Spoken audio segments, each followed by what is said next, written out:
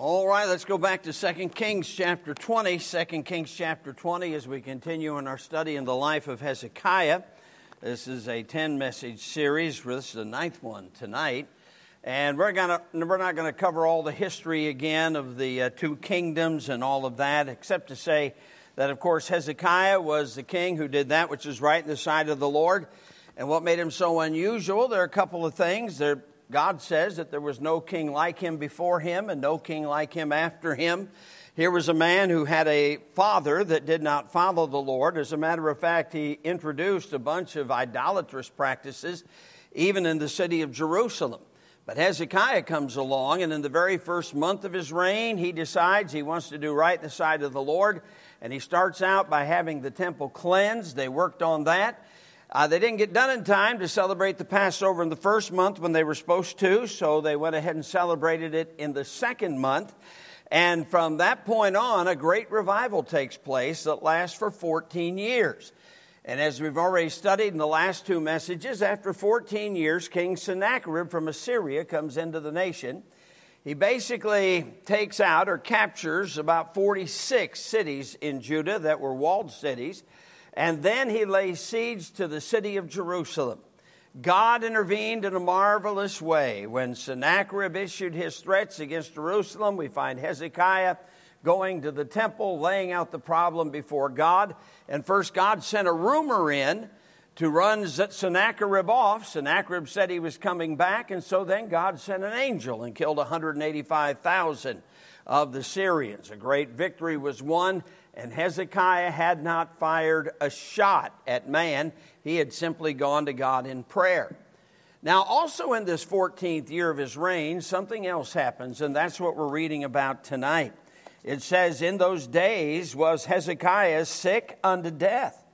And the prophet Isaiah, the son of Amoz, came to him and said unto him, Thus saith the Lord, Set thine house in order, for thou shalt die and not live. Then he turned his face to the wall and prayed unto the Lord, saying, I beseech thee, O Lord, remember now how I have walked before thee in truth and with a perfect heart, and have done that which is good in thy sight. And Hezekiah wept sore. And it came to pass, afore Isaiah was gone out into the middle court, that the word of the Lord came to him, saying, Turn again and tell Hezekiah, the captain of my people, Thus saith the Lord, the God of David thy father, I have heard thy prayer, I have seen thy tears. Behold, I will heal thee. On the third day thou shalt go up unto the house of the Lord, and I will add unto thy days 15 years, and I will deliver thee and this city out of the hand of the king of Assyria, and I will defend this city for mine own sake and for my servant David's sake. And Isaiah said, Take a lump of figs. And they took and laid it on the boil, and he recovered. And Hezekiah said unto Isaiah, What shall be the sign that the Lord will heal thee, and that I shall go up into the house of the Lord the third day? And Isaiah said, This sign shalt thou have of the Lord, that the Lord will do the thing that he has spoken. Shall the shadow go forward 10 degrees, or go back 10 degrees? And Hezekiah answered, It is a light thing for the shadow to go down 10 degrees. Nay, but let the shadow return backward 10 degrees. And Isaiah the prophet cried unto the Lord, and he brought the shadow 10 degrees backward, by which it had gone down in the dial of Ahaz. That's an amazing story. I think it's amazing. For one thing, he was offered a choice as to what sign he would see. I'm thinking, I'm wanting to be healed. He's already proved he wanted to be healed. I'd make it as easy as possible on the Lord to get that shadow down there. But Hezekiah doesn't do that. This is a man of faith. This hadn't been done before. This is new. This is amazing. Well, let's pray. Father, we ask that you meet with us tonight in a powerful way as we study the second trial in the 14th year of Hezekiah. And it's marvelous what you did. I pray that you would bless us and teach us tonight. In Jesus' name I ask it. Amen. So the victory against the Assyrians is taken care of, but now another problem comes. You know, quite often some of our biggest challenges in our own spiritual life take place after great victories. In this particular case, though, what's taking place here is something from God himself. He sends Isaiah to King Hezekiah and tells him, put your house in order. You're going to die and not to live. Hezekiah really did want to live. Now, we all know that for the believer, being dead is far better than being alive. Because we know that death for the believer is better than the best of life, not just better than the worst of life. But you still may want to live, because right now is your opportunity to do something for God. I think all the printing that Brother Popwell does, when he's dead, he won't be doing any of that printing. You can only do that while you're alive, isn't that right? You can only win souls while you're alive. You can only praise the Lord out loud here, at least, where others can hear you, while you're alive. Hezekiah wanted to still do some things for God. For 14 years, he has experienced a great revival. So this sickness is of the Lord.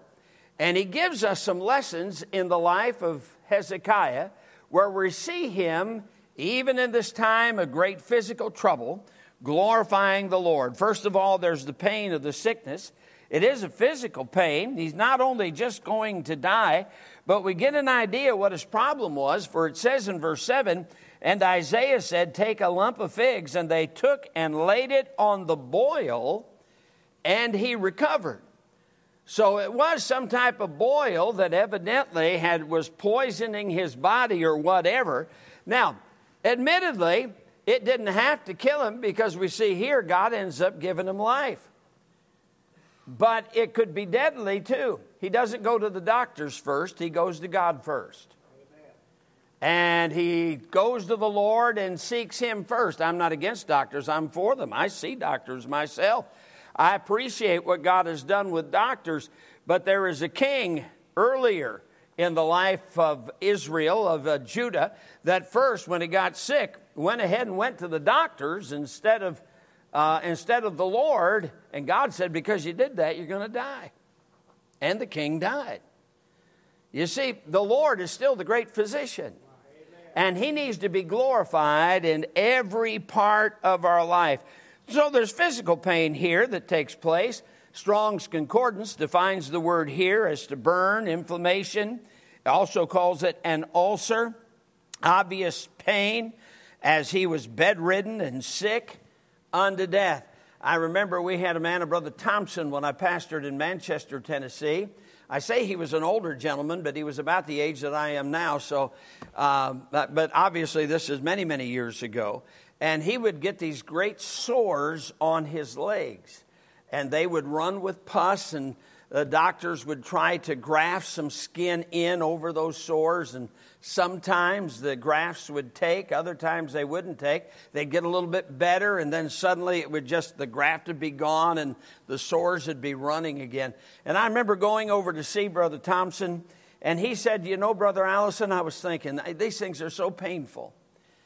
And I decided what I need to do is just praise the Lord, because God is giving me an idea of the pain that Jesus must have felt on the cross of Calvary when he went through that agony for me. This is pain, and there's not a thing in the world I can do about it, he said. But just praise the Lord. And that's what that man did. Praise the Lord. Because of sin, of course, the whole creation groaneth and travaileth together in pain, according to Romans chapter 8 and verse 22. Had there not been sin, there would be no pain. Had there not been sin, there'd be no suffering, there'd be no death.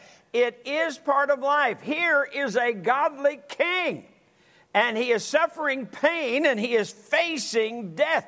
I mean, when the prophet of God comes along and says, put your house in order, God says you're going to die and not live, you know you better get your house in order. But the first thing he does is he goes to prayer, and we'll say more about that in just a little bit. There's a political pain too. Look what he had just been through. He had just been through a time of great trial where not only was his life threatened, but the whole kingdom was threatened.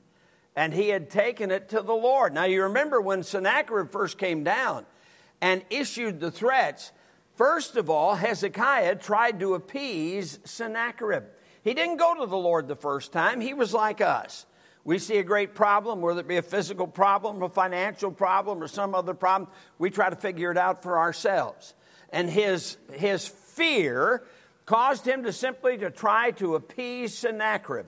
That didn't work. And then Hezekiah got his thinker on straight, and he took it to the Lord.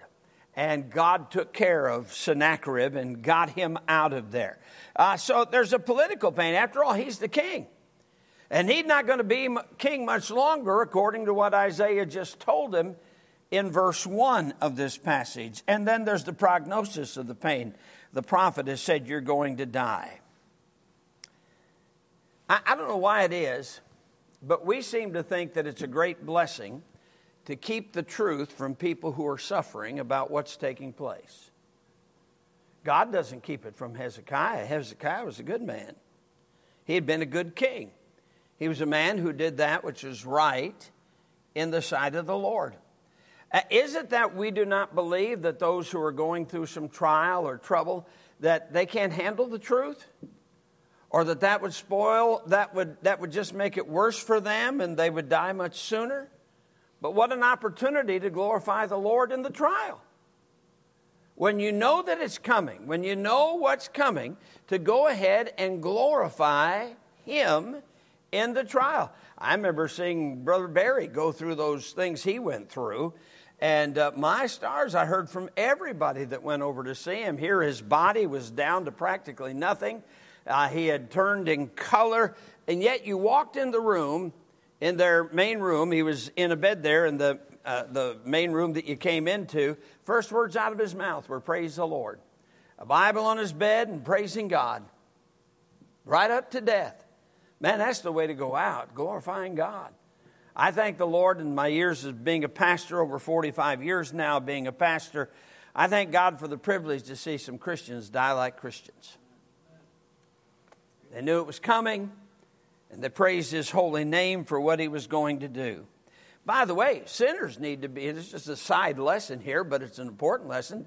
Sinners need to be told about the reality of their spiritual condition. If they stay like they are, they're going to burn in hell for eternity. The truth is right. Jesus said, "Ye shall know the truth, and the truth shall make you free." Now, the truth is, we're all going to die. The only exception to that is going to be those that are here that are saved when the rapture takes place. Now, I'd personally rather go that way. But if I don't go that way, that's okay. God knows what He's doing. God doesn't make any mistakes. And that's all right. Setting your house in order. Now that would deal, by the way, both with His temporal kingdom and His spiritual duties as well. I'm reminded of what Amos the prophet said to Israel, prepare to meet thy God. And we need to understand, death is coming. I'm a whole lot closer to it now. I'm closer than I've ever been in my life to dying. You are too. And none of us are going to get any younger. Is your house in order tonight? He's going to get to live a while longer, but is your house in order? Your house should be in order, especially your spiritual house. Then there's the prayer for the sickness. Look at this. It says, then he turned his face to the wall and prayed unto the Lord. Notice how he prays here. I beseech thee, O Lord, remember now how I have walked before thee in truth and with a perfect heart, and have done that which is good in thy sight. Now that's pretty bold, isn't it? Is he bragging? No, according to what God's told us in His Word, Hezekiah is simply reminding God of the truth.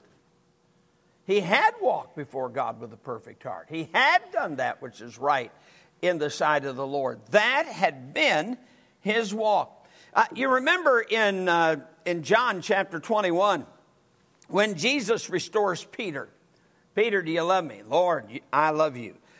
3 times he asked him that question. And then he tells Peter how he's going to die. Peter doesn't say, praise the Lord. He says, what about John? Well, if I would that he should live till I come, what's that to thee? Follow thou me. You do my will. It's not going to be the same for all of us as to when we die, more than likely.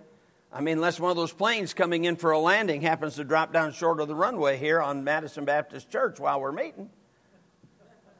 But more than likely, it's going to be different times and probably in different ways. God's got a way for you to go.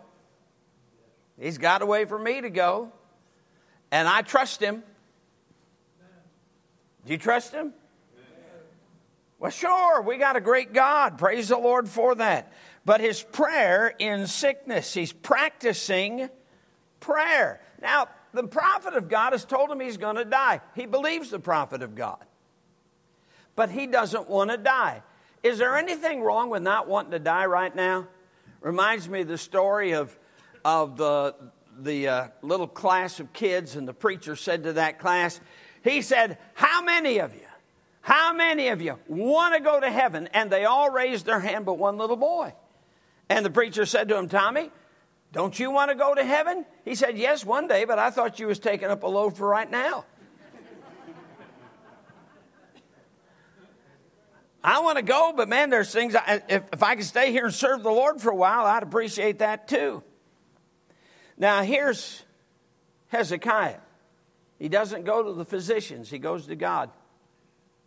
You remember Asa. Asa went to the physicians. God killed him. He said, isn't there a God in Israel? Then you got the place of prayer, as he does it right here in his bedroom. He doesn't have to go down to the house of God. Of course, he's sick. He can't go to the house of God right now. And he's bad sick. He's been laid up in bed. But he prays from his bed. Hey, you can pray from your bed. As a matter of fact, sometimes I think that's the reason God puts us in bed. Because we get so busy with the world, we stop praying. We don't have time to pray, but you got all time in the world when you're laying on your back and you can't do anything. Just seeking his face, and he did that, and his plea in prayer was for life.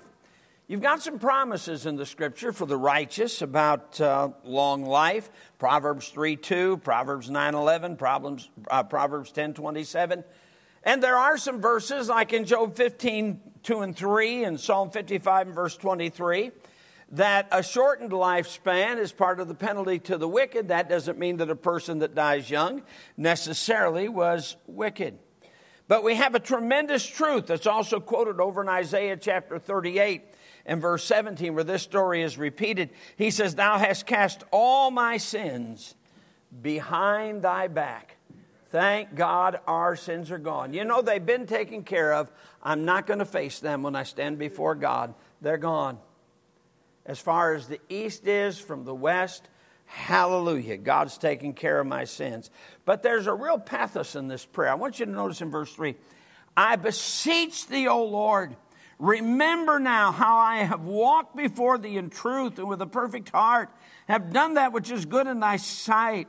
And Hezekiah, notice the term, wept sore. He wants to live.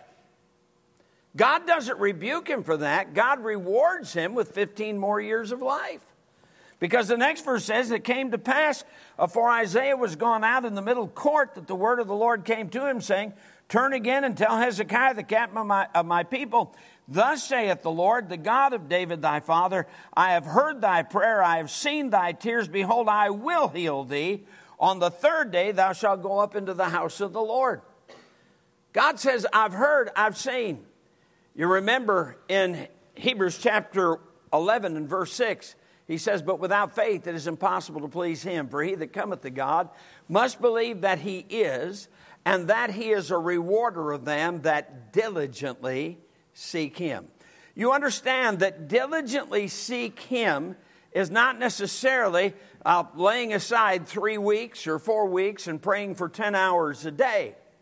In this case, Hezekiah doesn't have that long, and he's diligently seeking the Lord. As a matter of fact, only a few to several minutes is all that took place before God turned Isaiah around, told him to go back inside, and to tell Hezekiah, I've heard your prayer.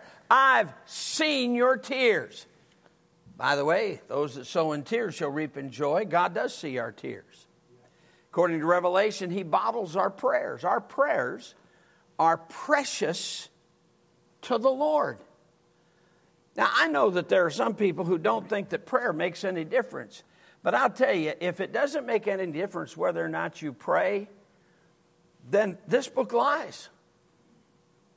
It does make a difference whether or not you pray. What if Hezekiah had just said, "Good is the word of the Lord," and laid down? What do you think would have happened? He'd have died. He got to live because he prayed the prayer of faith. Now, sometimes that kind of prayer, might take place over a few weeks or even a few months. But I'm reminded of Peter walking on the water. When he started going down, he didn't have a week. He said, "Lord, save me." The Lord took care of it right then. Amen. He didn't have a week to do it. He'd have been gone under the water. But the plea in this prayer and the pathos of it, he desires to live. Why? So he could keep being to the Lord like he had been to the Lord. That's why. This isn't a selfish prayer. He's not asking for riches. He's not asking for a trip to Disneyland.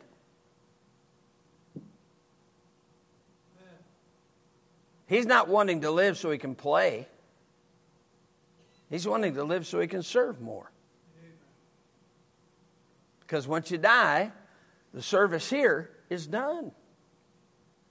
That's what he longed for. So you got the promise then that takes place. There's the promise in the answer. Hezekiah's prayer was answered very, very quickly. The pity in the promises, he says, "I've heard thy prayer, I've seen thy tears." I'm reminded, by the way, Hezekiah is called the captain of my people. That's what God calls him to Isaiah, the captain of my people. And I'm reminded of what God said to Hannah in 1 Samuel chapter 2, when he said in verse 30, "Them that honor me, I will honor." You see, this is God honoring Hezekiah for being what he was and for praying what he prayed. He's being honored by the Lord. He also makes this reference. He says, "David thy father." David had been dead for a long time. After all, Hezekiah was the 12th male king of the northern kingdom. And so David had been dead for a long time. But he refers to David as being his father and not Ahaz, the father just before then. And God heard, not just audibly, but he heard the answer. Now, I don't care what you pray, God can hear you. I don't care what you say, God can hear you. But there is hearing, and there is hearing to do something about it. You know, the Bible says in Isaiah 66:18, "If I regard iniquity in my heart, the Lord will not hear me." In Isaiah 59, verses 1 and 2, "Behold, the Lord's hand is not shortened that he cannot save, neither is ear heavy that he cannot hear. But your iniquities have separated between you and your God, and your sin has hid his face from you, that he will not hear." That is, hear to answer. There's a difference between him just hearing, knowing that you said it, and him hearing to answer. In this case, God is hearing to answer his request. And he makes a very clear statement. "I will heal thee." He gives him 15 more years of life. Think about this. From this point right here, for the next 15 years, Hezekiah is invincible. You realize he can't die? God has told him, "I'm giving you 15 years. You're going to live for 15 years. Now, during that 15 years, Hezekiah is going to make a great mistake. And unfortunately, during that 15 years, he's going to have a son by the name of Manasseh, who is going to end up being the most wicked king in the entire history of Judah. God doesn't take Hezekiah out because of that. Even though Hezekiah allows the people from Babylon into the temple, and we'll talk about this next week, but even though he allows those heathen into God's temple to see what God had, he doesn't say, "Okay, I'm cutting you back, Hezekiah." No, he's got 15 years. God gave him a marvelous promise, 15 years. He could count on 15 years of being alive. So in these particulars of the promise, unfortunately, notice what happens. Turn over to 2 Chronicles a moment, chapter 32. 2 Chronicles, chapter 32. And notice verses 24 and 25. Where the scripture says, in those days, Hezekiah was sick to the death, and prayed unto the Lord, and he spake unto him, and he gave him a sign. But Hezekiah rendered not again according to the benefit done unto him. Underline this. For his heart was lifted up. Therefore there was wrath upon him, and upon Judah, and upon Jerusalem. Now, he did not allow his heart, Hezekiah did not allow his heart to be lifted up at the victory over Sennacherib. Well, how could it? He hadn't done anything but prayed. That's all he had done. God had done everything to defeat the Assyrians. Well, when it comes to his healing, God's going to raise him up. You better be careful what you get proud about. You know, pride goeth before destruction, and a haughty spirit before a fall. For if a man think himself to be something when he is nothing, he deceiveth himself. Hezekiah did good from the outside threat, but now with the personal physical threat, and he gets healed, he gets proud. His heart gets lifted up. You'll remember that when in Saul's eyes, when he was humble, God lifted him up and made him a king. But when he was king, he lifted up his own heart. And God took the kingdom from Saul. The Bible says God resisteth the proud, but he giveth grace unto the humble. Too many times we want to take credit for the things God has done, or thinking that somehow it's because we are such spiritual beings. We are so special to God that, hey, look how spiritual I am. Better be careful about that. I say to myself often, Mike, you just remember, God got along fine before I ever came along, and when I'm dead and gone, he'll still be getting along just fine. He doesn't need me. He gives me the privilege of being able to serve him for however long I get to do that. And anything that gets accomplished that's good, he must get the credit for, because without him, it wouldn't have got done. Without me, he could have easily gotten it done. You understand that? Without me, he can easily get things done. The fact he gives me the privilege of being able to be used of him is just an awesome thing. Praise God for his great work. By the way, God gives another promise. It's about Assyria. Assyria won't be coming back. I'm going to protect my city. I'm going to protect my people because of you. I mean, think how weak the nation had become. Their walled cities had been taken. Granted, they've been emptied now, but they have been all but totally defeated by the Assyrians. Militarily, they're not strong. Economically, they're not strong. And God told them how for the first 2 years, they weren't even going to have to plant anything. God was going to provide the food for them. And then after that, they'd have to be planting again. And he's saying, but what about the threat from up there in Assyria? God says, I'll take care of that too. It's not going to happen. I'm looking out for you. Thank God for his care. And then there's a prescription that's given to Isaiah. Now, God easily could have just simply said, be healed. And he'd have been healed. But notice in verse 7 back here, it says, and Isaiah said, take a lump of figs, and they took and laid it on the boil, and he recovered. Okay. Now we got a spiritual word. Take a lump of figs, put it on the boil. That reminds me just a little bit of when we anoint somebody with oil. The oil doesn't heal. God is the one who does the healing if healing's going to be done. Well, why anoint them with oil? God said to. That's enough for me. God said to. That's why we anoint them with oil when they ask for prayer. All right? Here, Isaiah says, put the figs on them, put the lump of figs on them. And so they do that. Question, would he have gotten healed if they hadn't put the lump of figs on them? No. You say it's such a simple thing. Well, and here's some real deep theologian saying, well, I don't see the necessity then of the lump of figs. Let me tell you what the necessity is. God said to. That's the necessity. I mean, you don't have to get it in your medical books or anything like. God said to do it. That's enough.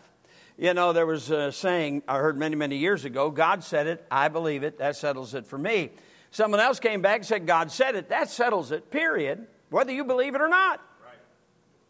You can always count on God's word. Now, I think we need to be careful about rebuking that because the original statement, God said it, I believe it, that settles it for me. Thank the Lord. Because God said it, I'm settled. You know, it's kind of like when somebody comes along and says, you saved me. Oh, no, brother. I didn't save you. God saved you. But Paul said, I am become by all things to all men, that by all means I might save some. Sometimes we hyper-spiritual people get more pharisaical than we do spiritual in that false spirituality. Be careful about that. But when it comes to the prescription here for the sickness, by the way, shouldn't we follow God's word with regard to our marriages?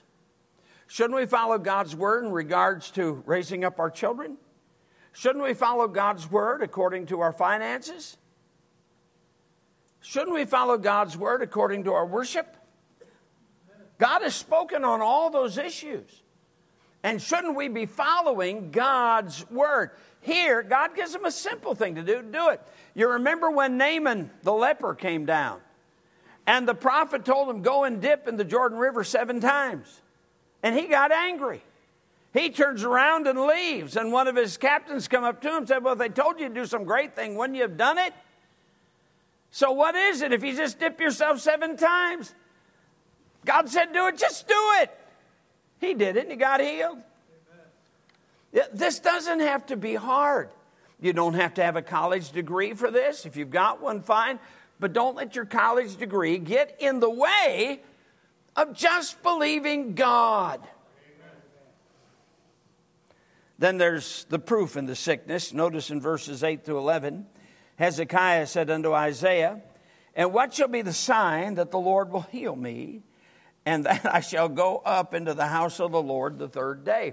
Now, I think if I was Isaiah, I'm not spiritual as Isaiah, obviously, but if I were Isaiah, I would have said to him, the sign is you get to feeling better.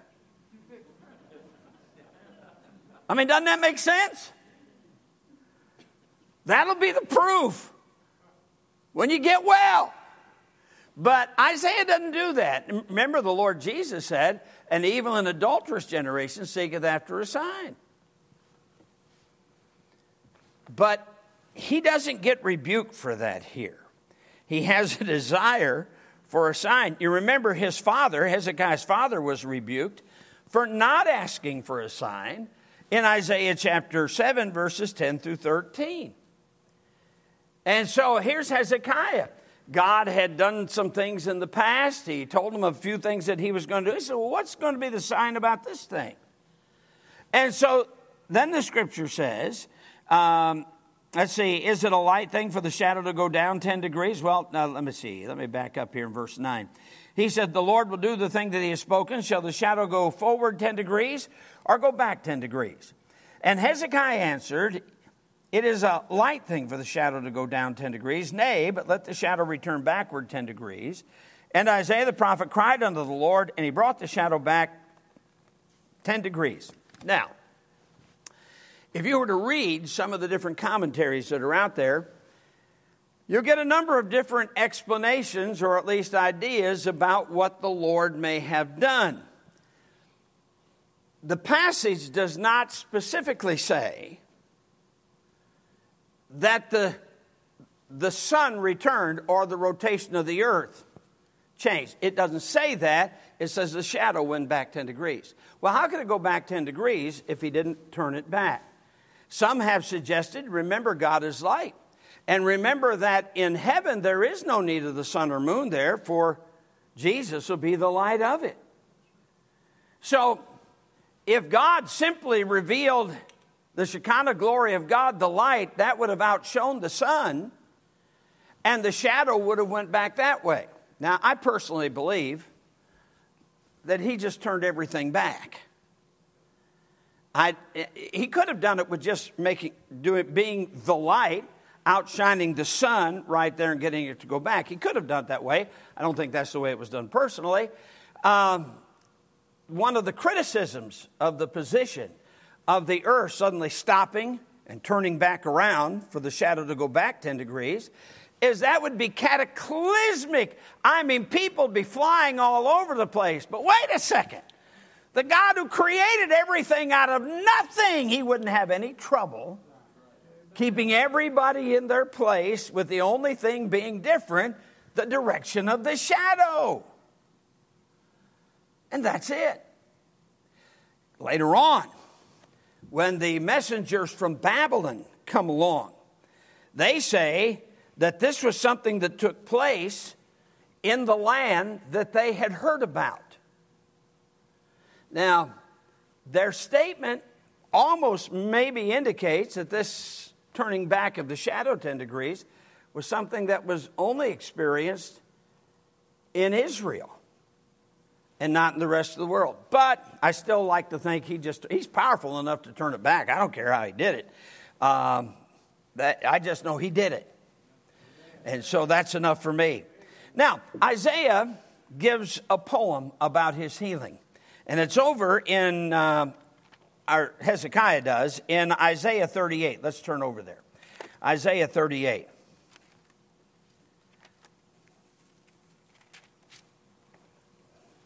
And notice beginning in verse 9, in Isaiah 38, the writing of Hezekiah, king of Judah, when he had been sick and was recovered of his sickness. So now he is writing something that's going to describe some things that were going on when he was sick. Now that he's healed, he writes this. I said in the cutting off of my days, I shall go to the gates of the grave. I am deprived of the residue of my years. I said, I shall not see the Lord, even the Lord in the land of the living. I shall behold man no more with the inhabitants of the world. Mine age is departed and is removed from me as a shepherd's tent. I've cut off like a weaver my life. He will cut me off with pining sickness. From day even to night wilt thou make an end of me. You see what his burden is that his life, his service here would be over, and he had more that he wanted to do. I think that's great, to have more that you want to do for him.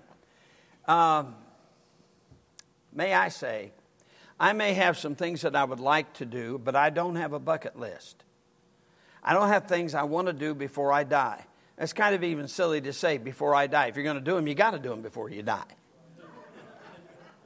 You can't do them after you die. But I don't have a bucket list. My desire is before I die, I just want to keep serving the Lord. I just want to keep living for God. That's all. Anything else that God lets me do, that's just the whipped cream on top.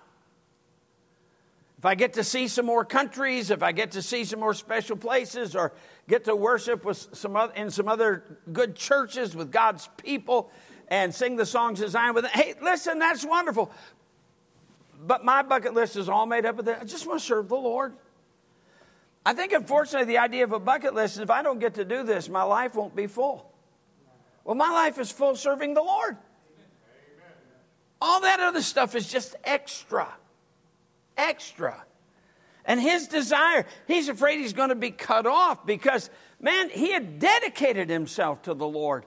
And he wanted God to continue to allow him to do that.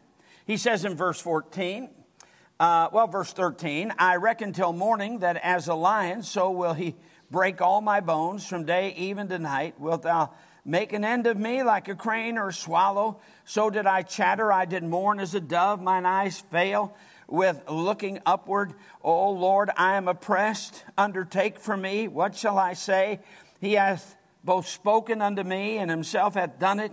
I shall go softly all my years in the bitterness of my soul. O Lord, by these things men live, and in all these things is the life of my spirit. So wilt thou recover me and make me to live? Behold, for peace I had great bitterness, but thou hast in love to my soul delivered it from the pit of corruption. For thou hast cast all my sins behind thy back. You see, he's not bitter. He just wants to live more. He's not bitter about the fact he wasn't bitter about the fact he was told he was going to die. He just wanted to live more. Because for him, it meant living more for God. Now, personally, I think if he would have known at this time the failure he was going to commit, he would have been writing, Lord, I wished you'd let me die. The son he's going to have is going to be the most wicked king in Israel. And an interesting thing that we're going to look at next week is that here's Hezekiah. He's got these extra years to be able to live. And when he allows the Babylonians to come in and to see the kingdom, God calls him on the carpet for what he does. And he tells him, I'm going to come in and I'm going to carry Judah off. He says, but I'm not going to do it in your day. He's basically told him, your children are going into captivity, Hezekiah. But I won't do it in your day. And Hezekiah answers this way. This is, to me, one of the most amazing statements in the Scripture. He says, good is the word of the Lord, for there shall be peace in my day. And every time I read that, I think, Hezekiah, what's happened to you? You've just been told your kids are going to be carried off into captivity because of what you did. Wouldn't that be the time to say, Lord, put it on me and don't let my kids get this? I mean, that's what I think when I read that passage. Hezekiah, is peace that important? Really? Is peace that important in your day? When because of what you did, your children and the kingdom's going to be carried off into captivity? He got soft in his old age, didn't he? Truth is, and whereas, we may all want to live a while longer, I think when God says, hey, put your house in order, that's the time to say, okay, Lord, you know best. Amen. Let's pray. Father, thank you for the things you've taught us here in the life of Hezekiah, and we'll see some more things next week. God, challenge us to walk with you, to love you, to serve you. Hezekiah still is an amazing man. Unlike any king before him, any king after him, this is a good man. Not a perfect man, a good man. God, teach us, challenge our own hearts and our lives for you, we pray. In Jesus' name, amen.